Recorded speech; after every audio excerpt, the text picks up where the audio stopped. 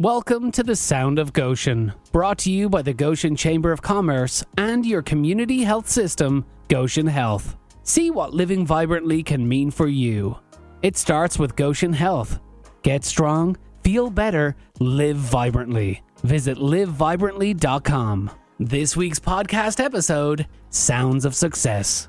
Welcome to the Sound of Goshen. I'm your host, Vince Turner, and today's episode is Sounds of Success, featuring Myron Bontrager of the Electric Brew. Sounds of Success, a presentation of the Goshen Chamber of Commerce. Well, Myron, welcome. I'm not used to seeing you without a cup of coffee. Well, but it's still nice to have you here. As well it should be. Hey, let's talk about the Electric Brew and kind of reverse all the way back to the beginning if we can.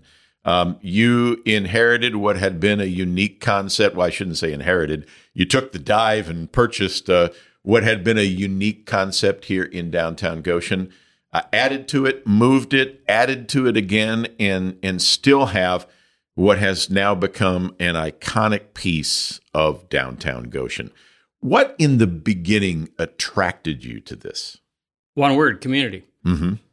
When we first started looking at the possible purchase of the Electric Brew, it started as a casual conversation that morphed into serious consideration of making that purchase. Mm-hmm. And the one thing that attracted us to it from the very beginning was the idea that this was in the center of a community that was committed to each other.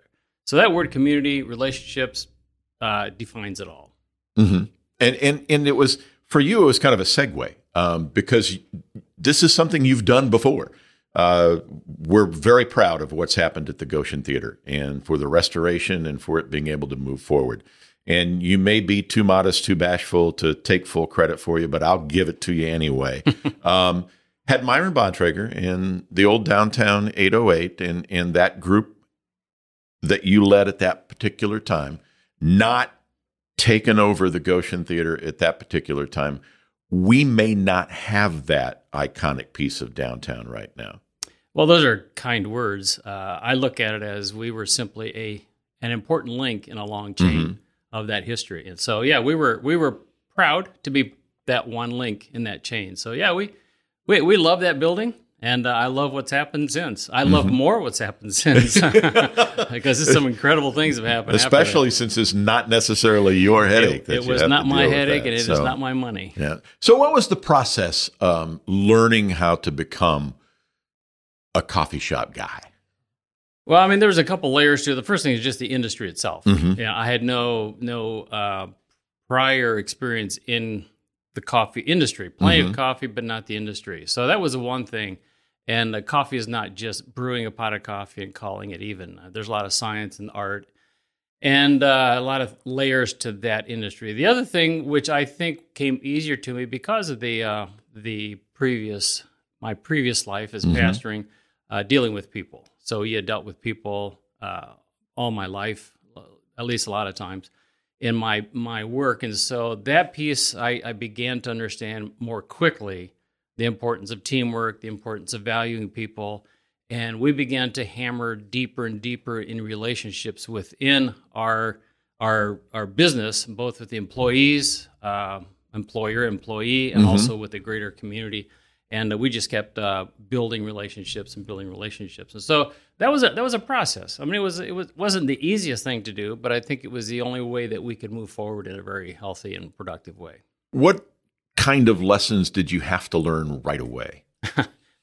The kind of lessons that became real to me very early was not a real surprise, because anytime you're in any kind of leadership, people are always pulling at your arms, wanting something. And so I had to figure out, coming from one profession to another one, I had to figure out how to navigate those questions. Not everybody, a lot of people wanted something out of you, whether it was non-tangible or whether it was actually money. Advertisers came to me and tried to convince me I could build my business by 25% if I just gave them $10,000, those kinds of things. And so sorting through that information that I had never been confronted with before. And so you sort of have to step back and get away from an emotional pull and to say, okay, what is reality here? And so that was sort of a new a new thing for me, learning those kinds of things specifically in that industry. Mm-hmm. Learning to brew coffee, learning to grind coffee, Yep. learning to produce that. Yep. That's an ongoing process, is it not? It is, and it's also what values do you wrap into the coffee that you do brew? If I believe in relationships locally, then I should also believe in relationships globally. Mm-hmm. And so that was an important piece as well. And so what kind of coffee do we brew is maybe not always determined by the best tasting quality coffee, but the story behind that coffee. And so we've really pursued more the quality, but also the story behind that coffee. So we had to figure out what we really wanted and valued in the product that we produced. That leads me to one of the questions I wanted to ask you. When you talk about jumping both feet in, you've done it. Not only have you negotiated purchasing coffee and importing coffee, you've gone to where it's grown and where it's made. You've met the people. Tell us a little bit about those field trips, if you will. Yeah, those could be 5 different podcast episodes in themselves. These were some life-changing experiences for us. Mm-hmm. We had early on, a number of years ago, I met this woman from Sumatra who she looked at one of her friends, maybe it might have been 10 years ago by now, and said, "We've been growing coffee for our husbands for years. Mm-hmm. Why don't we start our own co-op?" And so here's 2 Muslim women who looked at each Mm-hmm. other and said, "We can do this." And so they kind of challenged each other to do this. And then they got permission from their husbands, written permission from their husbands, written permissions from the local tribal leaders, as well as the leaders from the state, and ultimately the national leaders to give them permission to own their own property. And in the course of 10 years, there's 710 women who own properties, produce their own coffee, and are doing some incredible things in their communities. So we left on February 4th, 2020, to visit them. And so we went to Sumatra, visited them, came back on February 18th. Do the math, what happened on 1 month later.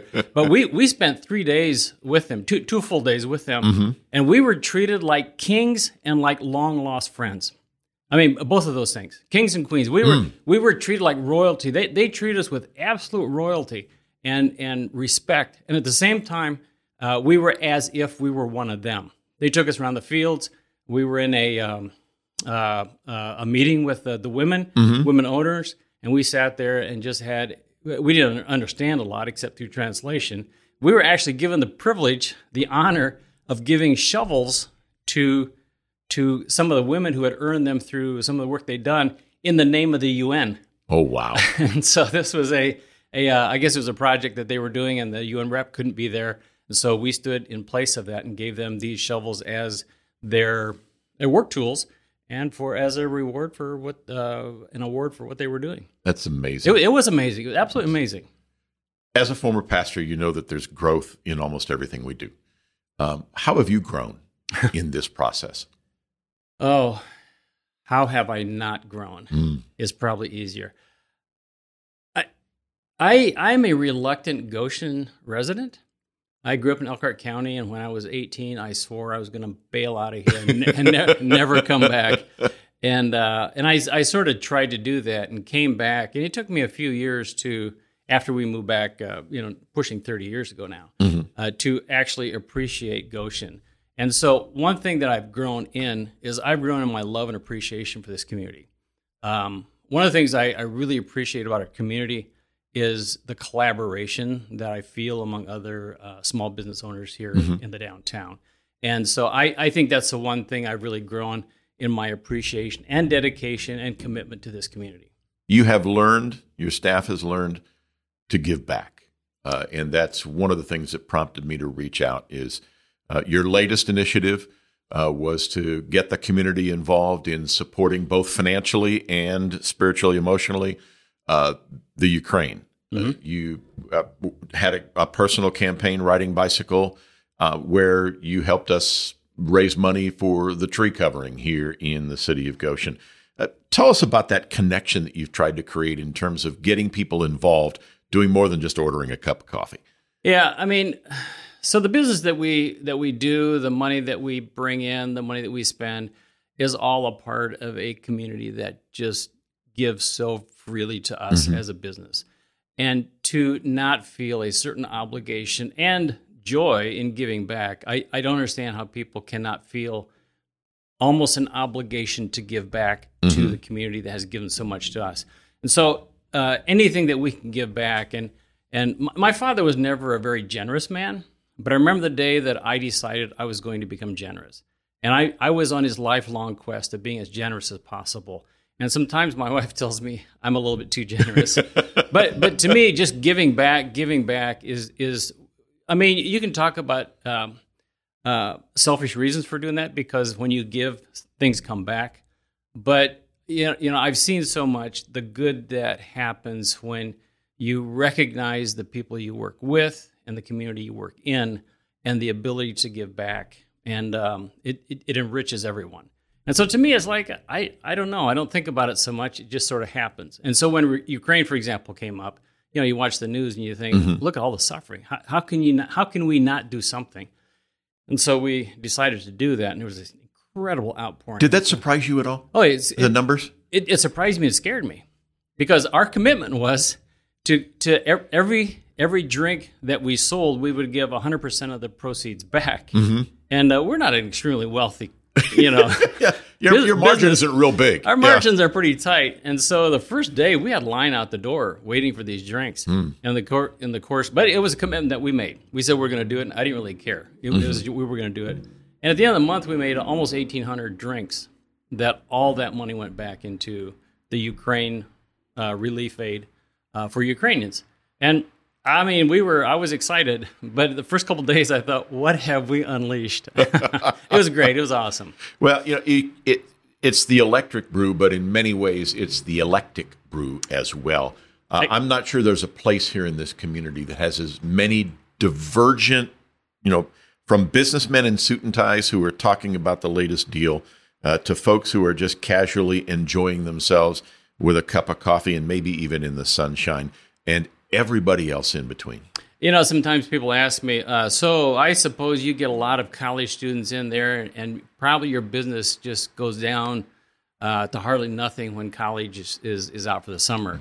And I said, well, you know, we appreciate college students, but if you come there in the day, you'll see anything from a parent or a caretaker with a small child, and you'll see the oldest of the old sitting there drinking a cup of coffee. That's our table. That's your table, yeah.